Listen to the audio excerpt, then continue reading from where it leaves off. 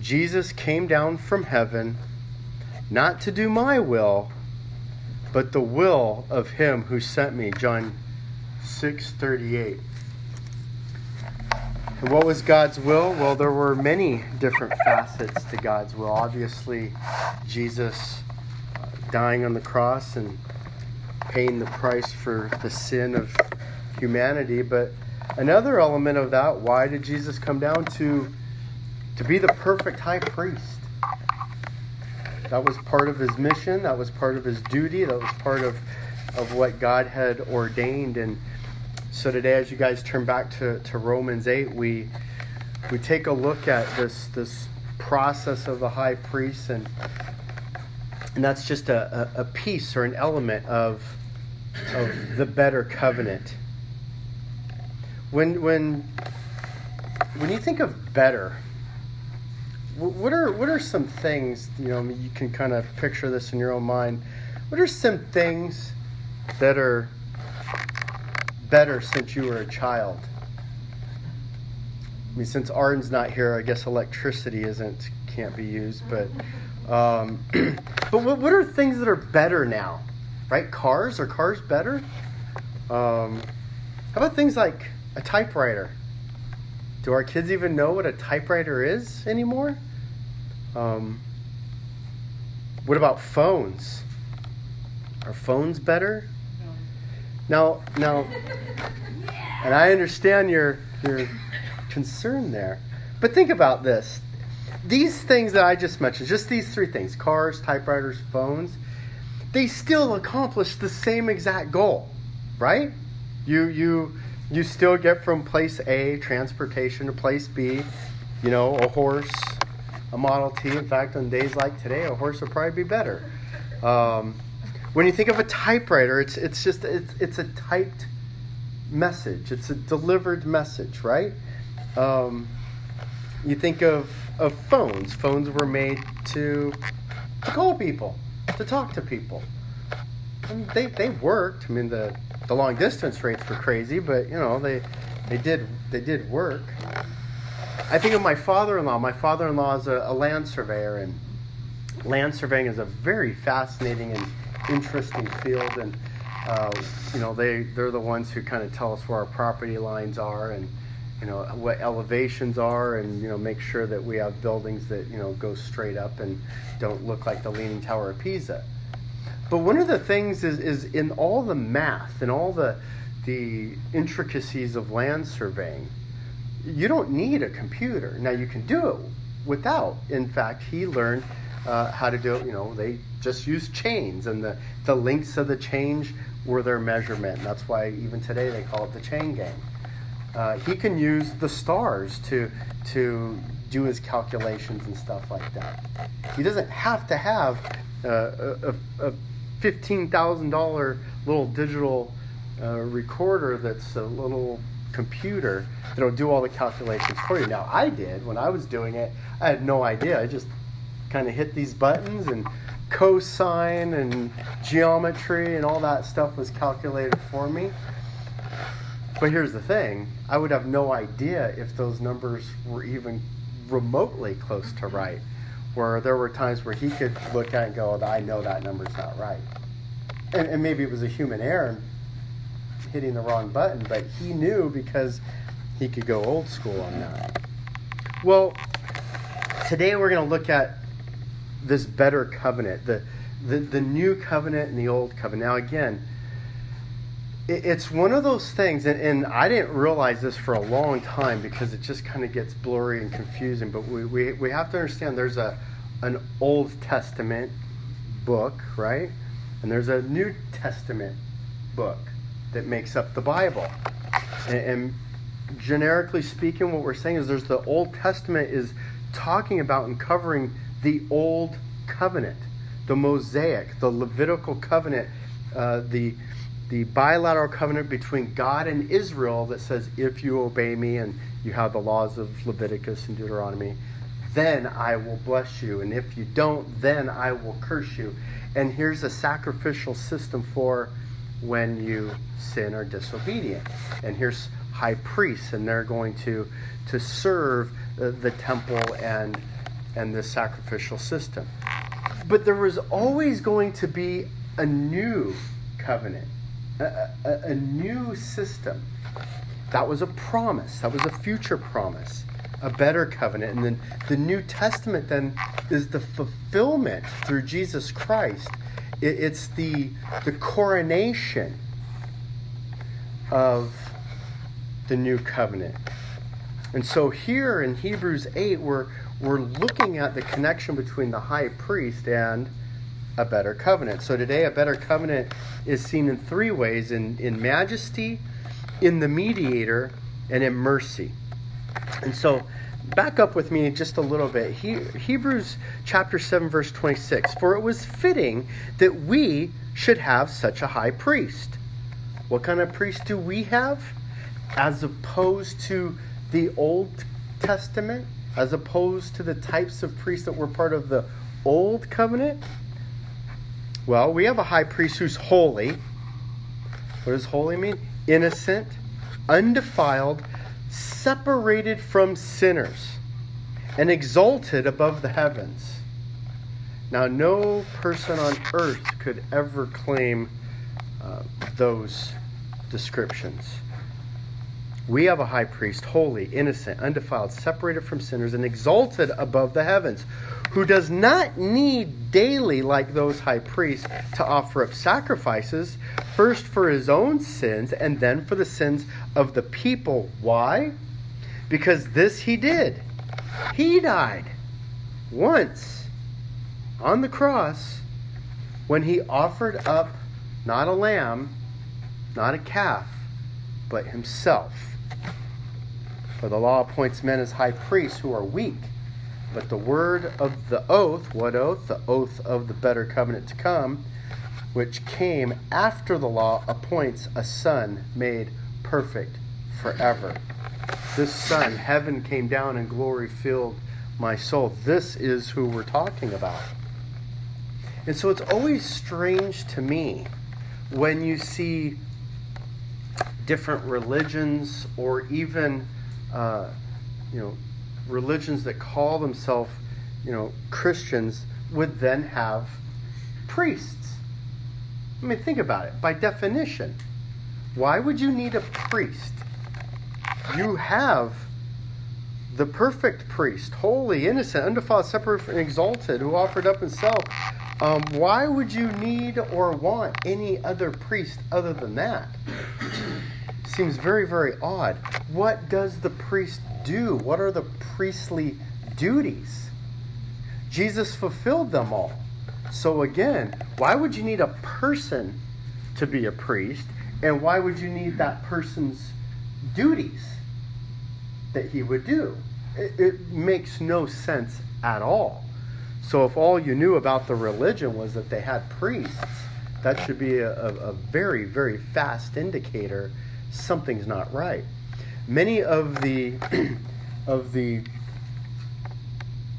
Christian churches that would call themselves Christians, this is a key indicator of where their errors come, because for them, they, unlike let's say some false religion just has a priesthood that has nothing or no tie into the Bible or the Old Testament. When you take a look at something like Catholicism, what they're actually doing is directly tying in with the Old Covenant system. It's exactly what they're doing. That's why you go to the priest to do what? To confess your sins, to be the mediator between you and God, so that he can give you a blessing. Now, that, again, if that's all you know, should be a great indicator that something's not exactly right. It's not better, by definition. And so, we learned that, again, last time, that Jesus is pictured as this perfect high priest. He was permanent, right? Eternal, lasting forever. So Jesus doesn't give up his title. And preeminent. There was no one better, no one more glorious, no one more magnificent. So, to chapter 8 now. A better covenant. How? This is a better covenant in majesty. Verse 1. Now, the main point and what has been said is this. We have such a high priest who has taken his seat at the right hand of the throne of the majesty in the heavens, a minister in the sanctuary and in the true tabernacle which the Lord pitched, not man. So when you're reading a book, when you're reading a manual, an instruction guide, and it says, okay, here's the main point. That's usually a good indicator that what's coming after it is pretty important, right? That it might be the main point. Well, what then is the main point? That should be something that we are looking for. So as we tear apart the words, the sentences, the paragraph, well, what is it? The main point is this: not man. This is the main point, not man. That what has been said, what we've been talking about throughout the book of Hebrews, is that we have the type of high priest that's not a man. He was taken to the seat of the right hand of the throne of the majesty in the heavens. How could he do that? Why did he do that? Because he's not a man. He's a minister in the sanctuary. What sanctuary? The true tabernacle, the true temple that the Lord built, that God made. Again, not man. We've got to change our mindset here from human to heavenly. From the ordinary man to something that's far greater. And what are the words that we see used here? Well, we see something like majesty. What is majesty? We don't really use that word a lot, do we? Majesty. I mean, we think of all the superlatives, that they use in sports, right? Like they love to use, war illustrations, battle, and stuff like that in sports. But you know what I don't really hear a lot? I don't hear Tom Brady just, won his 6th Super Bowl championship, and he's been there 9 times, and he's, is he the GOAT, the greatest of all time? He's so majestic. I don't ever hear that about him. Michael Jordan is majestic. Interesting. Why? Well, because in the term itself, it has this idea of dignity and magnificence. It's a grandeur and a splendor. It's glorious. And it equals this exaltation of awe. And it's interesting in all the terms that we've borrowed and adapted and used that people kind of understand that, majestic is something really special. And so what you see here is this high priest is not a man. In fact, he is majestic, who sits on his seat, on his throne in heaven. Where's your recliner, right? Where's your seat? This is my chair. This is my seat. Well, I'll tell you where it's not. It's not in heaven. Okay? It could be in your bedroom, could be in your workshop, could be, in the living room, but it's not in heaven. This high priest is in heaven. Psalm 110. Psalm 110, written 1,000 years before Jesus, says this. The Lord says to my Lord, sit at my right hand until I make thine enemies a footstool for thy feet. The Lord will stretch forth thy strong scepter from Zion, saying, rule in the midst of thine enemies. Thy people will volunteer freely in the day of thy power, in holy array from the womb of the dawn. Thy youth are to thee as the dew.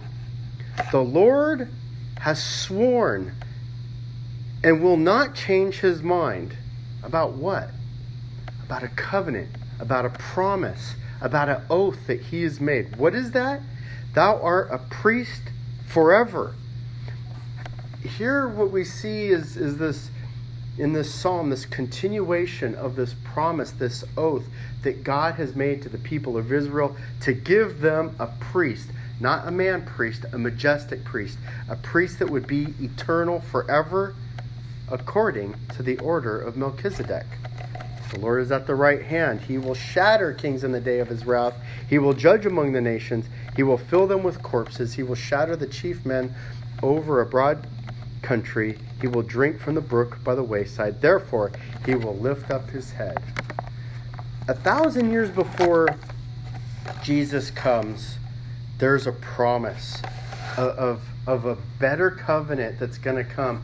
But it's going to come with majesty. There's going to be someone behind it that is not just some guy. Luther was incredible. William Bradford was incredible, but they're just men. Moses is just a man. This one would be majestic in his nature. He would sit at the right hand of the throne of God. And God tells us 1,000 years before it happens, it's going to happen. This is no accident. This is God ordained.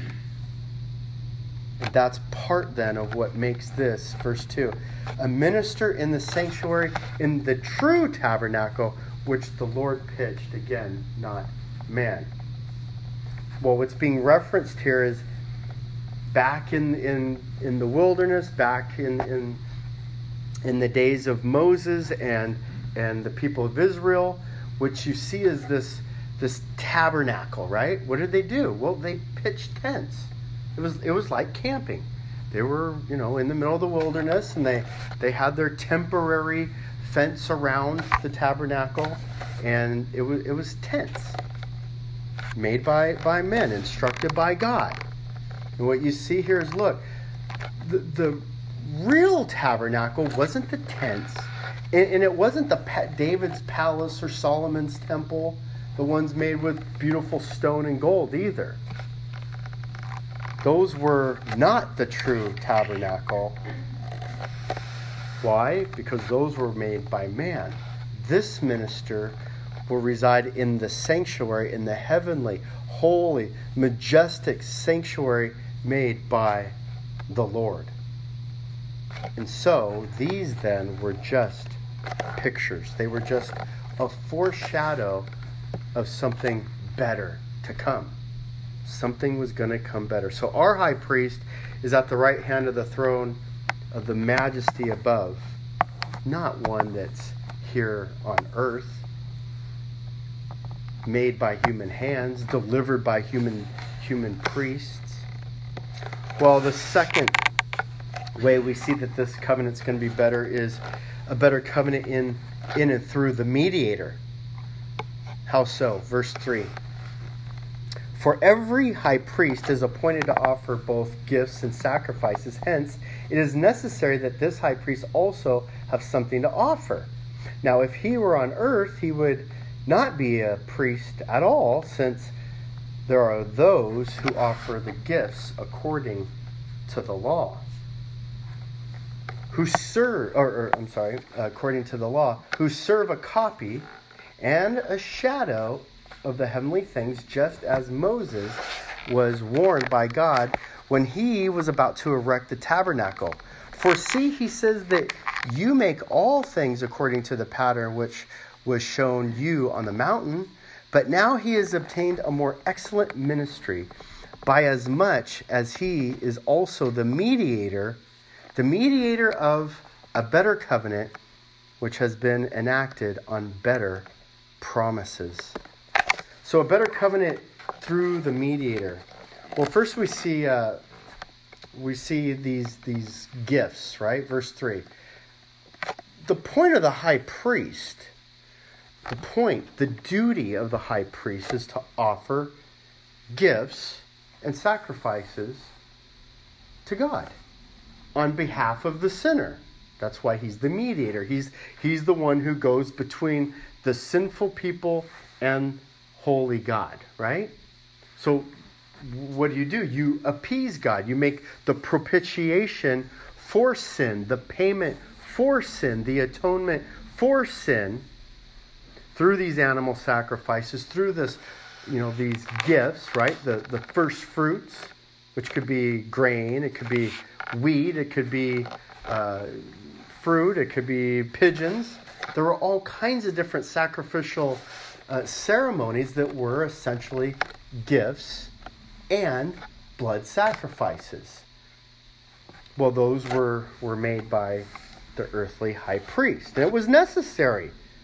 It was essential for them to do this, to offer something. Now, if he were on earth, this better high priest would need to do that too. But he wasn't that kind of priest. And in fact, what we see there is this system was, verse 5, it just served as a copy, as a shadow of not more earthly things, not a tabernacle that would get better because it went from a tent to a golden palace, not a priest that would be better just because the next guy was better. It's going to be better because it's heavenly, it's majestic, it's divine. And so they were just illustrations. They're just foreshadows of things to come. Now, God gave Moses instructions. Why? Because he wanted to lay the groundwork from the very beginning so that Israel would have a clear picture of what was to come. And that then becomes their hope. That becomes their faith.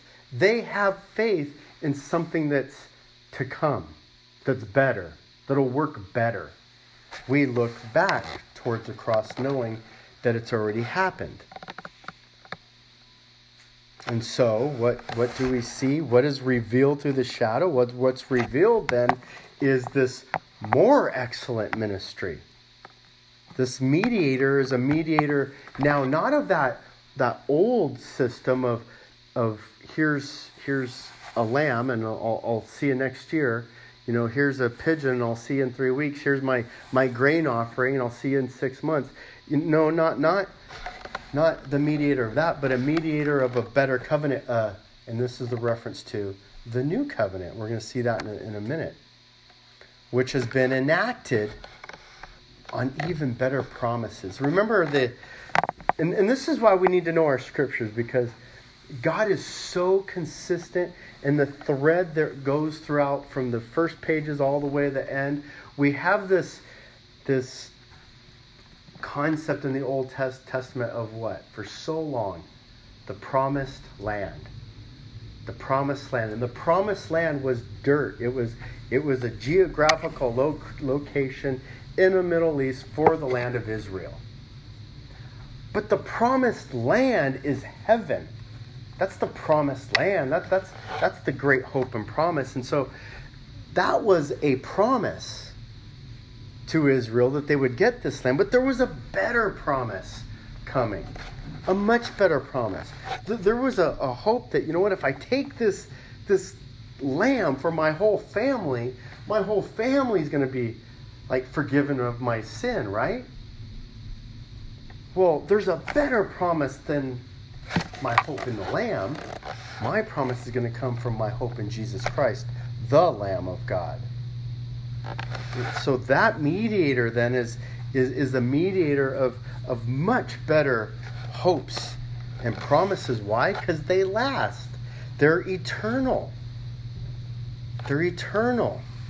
They complete the maximum benefit of the whole sacrificial process and system. Again, think about kind of going back to thinking of the cars and the typewriter and the phone. Okay, the new stuff now completes a maximum benefit of what those things did and can do. They're much better. They have better benefits to them. And in this case, this is a completed benefit. Well, finally, we see a better covenant in mercy. Mercy is, we talk about grace a lot, because grace is a beautiful thing. It's that free gift that we get. the absolute free gift of and the promise and the hope of salvation, right? But that gift comes through mercy, because what you do deserve, right, is a nice free ticket to hell. That's what you deserve. That's what I deserve. And the mercy doesn't give you what you deserve. The grace gives you a gift that you don't deserve. The kind of different sides of the same coin. But mercy has a different tone to it, doesn't it? A very different tone. And mercy is an important concept for us. Verse 7. For if the first covenant had been faultless, there would have been no occasion sought for a second. So stop there for a second. It's not for you and I as deep theologians to really understand or explain the why behind the old covenant and the new covenant.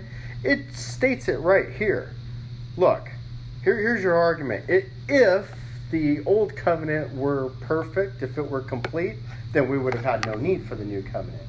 Jesus himself in the Garden of Gethsemane before the cross is in deep contrition and prayer to God and looks to God. Is there another way? No, there is not. This is the way. This is the better way. This is the completed way. If that were the case, then we wouldn't have a need for a new covenant. We wouldn't have a need for Jesus for heaven to come down and for Jesus to die on the cross for sins. So by definition, we should understand that the second covenant is better. The new covenant is better. Verse 8. For finding fault with them, he says, and now he's quoting Jeremiah 31. Now he's quoting the better covenant. Now he's quoting what is found in Jeremiah 31 as described as the new covenant. Behold, days are coming, says the Lord. Days are coming. This is written about 600 years before Jesus. When I will effect a new covenant. So this wasn't a surprise to God. This didn't, take God by storm. This is part of God's preordained plan. I am going to flip the script. I am going to improve this phone. I've got bigger, better plans, right? And God states this 600 years before Jesus comes. Who's going to affect this? God is going to affect it. I will affect a new covenant with the house of Israel and with the house of Judah. At this time in Jeremiah, Israel is divided into two different countries, one Israel and the other called Judah. Not like the covenant which I made with their fathers, the old covenant, the Mosaic covenant, on the day when I took them by the hand to lead them out of the land of Egypt, the covenant I made with them when they were wandering in the desert. Not like that one, for they did not continue in my covenant. They violated my covenant. Remember, in Exodus 32, when Moses goes up to the mountain, and what do the people of Israel do? They make a golden calf and worship it. These are people who witnessed 10 plagues, who crossed through the Red Sea, who saw water come out of a rock, who have manna and quail coming out of nowhere every single day in a pillar of cloud by day and night, and a pillar of fire leading them. And what is their response? To make a golden calf and to worship it. They did not continue in my covenant. They did not keep the deal. And I didn't care for them. A nice way of saying I am angry, says the Lord. For this is the covenant that I will make with the house of Israel. So I'm going to do a new covenant. After those days, says the Lord, this is what I'm going to do. I will put my laws into their minds, and I will write them upon their hearts. Now, you may ask yourself, is that more gracious or is that more responsibility? Yes, it's both. It's very, very gracious because all of mankind can never, ever say, I didn't know. But it's also a high level of accountability as well. Again, imagine that you are not born an Israelite. You were born as a Philistine or a Jebusite or a Canaanite or an Egyptian. And all you ever knew were these other gods and these other systems and these other ways. And here's this tribe of Israel, and they're tiny and they're small, and they say, we worship Yahweh and we have a sacrificial system, and you're supposed to follow our laws, and by the way, you got to give up bacon, right? Well, no longer. God is going to write the law into their hearts and into their minds. Verse 10, and I will be their God, and they shall be my people. And they shall not teach everyone his fellow citizen and everyone his brother, saying, know the Lord. Why? For all shall know me. This is just a kind of a generalization, a summary of the new covenant that we see here. But part of what we're seeing here now is this transition from Israel, because remember, the law went through Israel. The new covenant, the law is going to be written on all mankind's heart. All will know me, not just Israel. Everyone's going to know me. So Israel, you don't need to teach your fellow neighbors, or everybody is going to know me, from the least to the greatest of them. So I don't care if you're on a little island. I don't care if you're dirt poor. I don't care where or what it is that you think that you have kind of your excuse why you don't know God. Between Romans 1, God's saying, look, when I make a mountain, when I make the sun, when I make a tree, it screams the glory of my creation.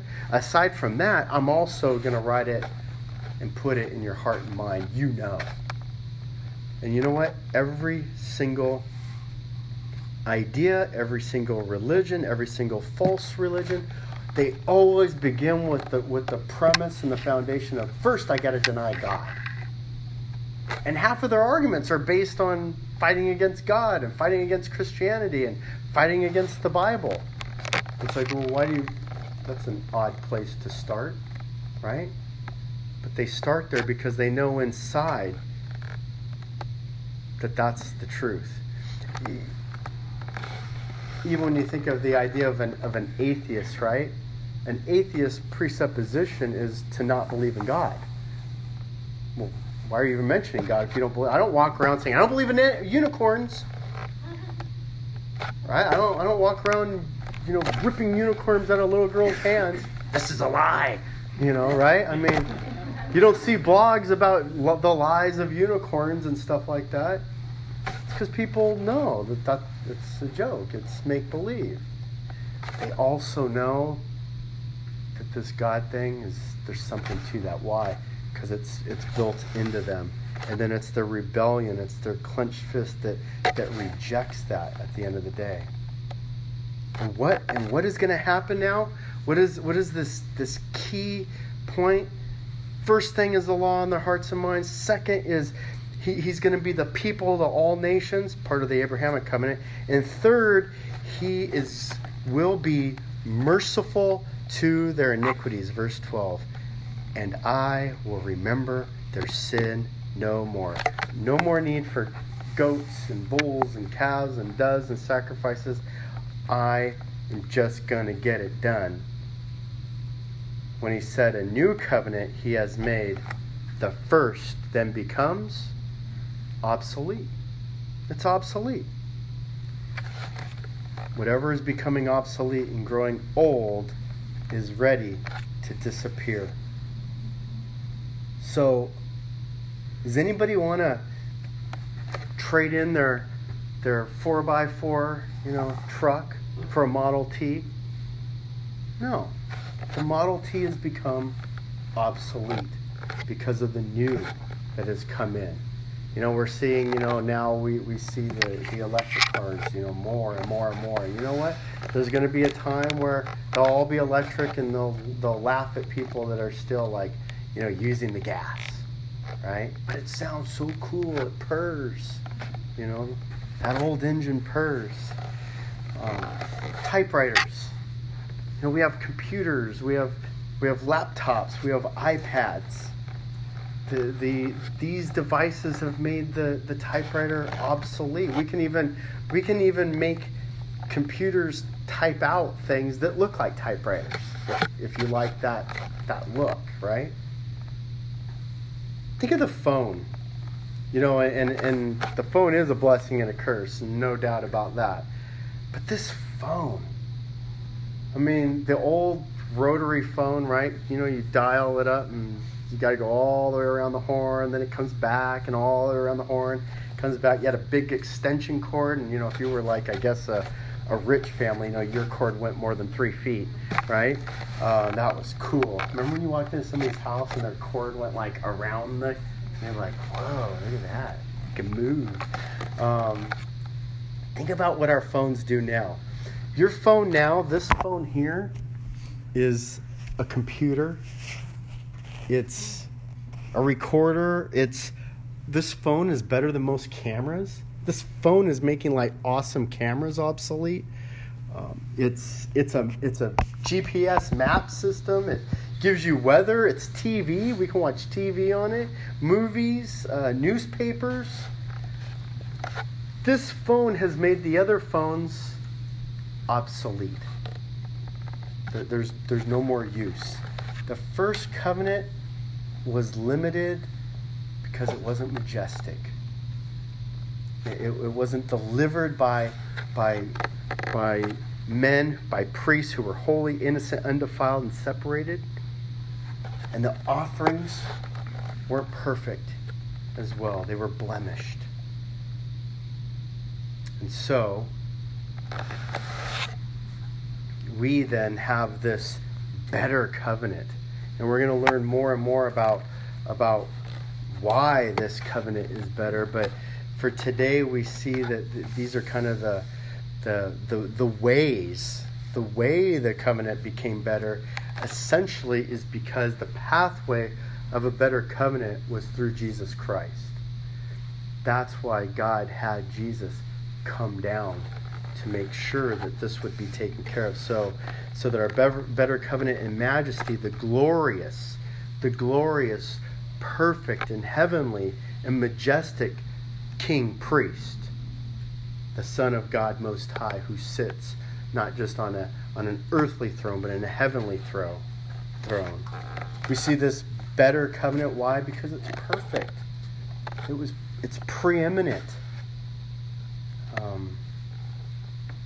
And it's permanent, forever and ever and ever.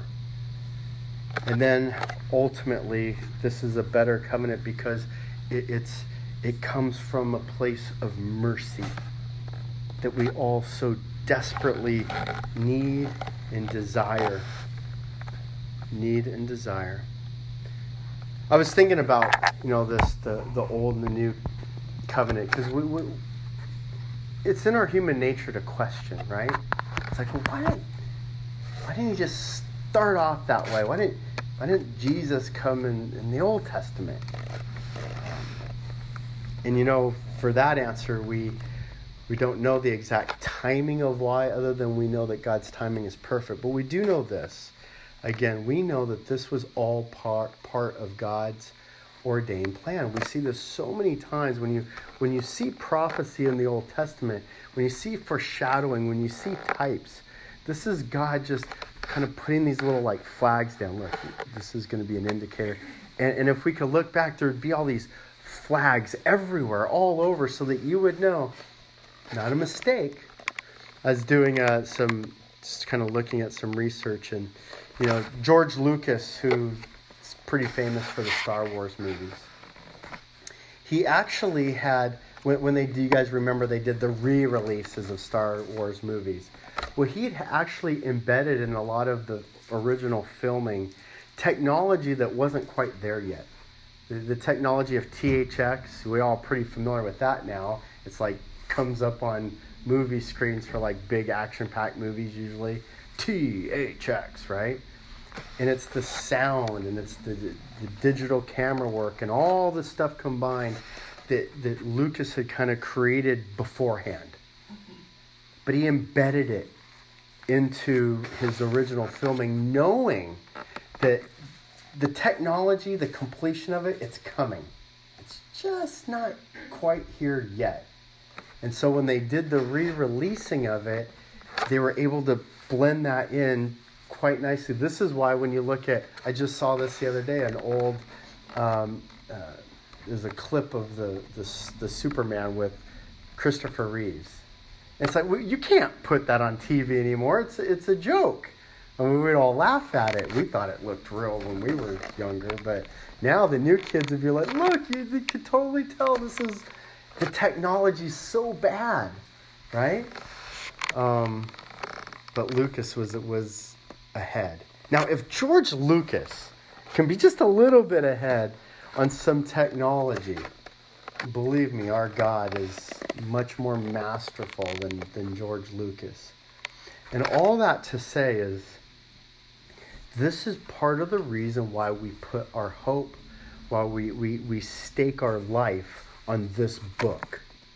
Because there will be times where your faith is challenged.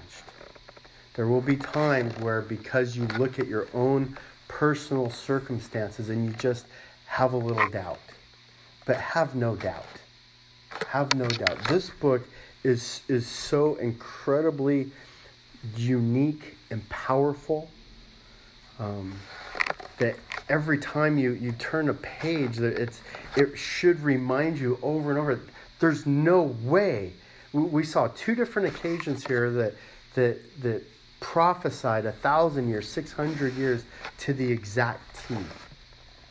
So when God's word can be accurate in prophesying things to come, well, some of the important things to come for us are forgiveness of our sin and eternal promised land in heaven. We can have hope and confidence. Let's pray. Heavenly Father,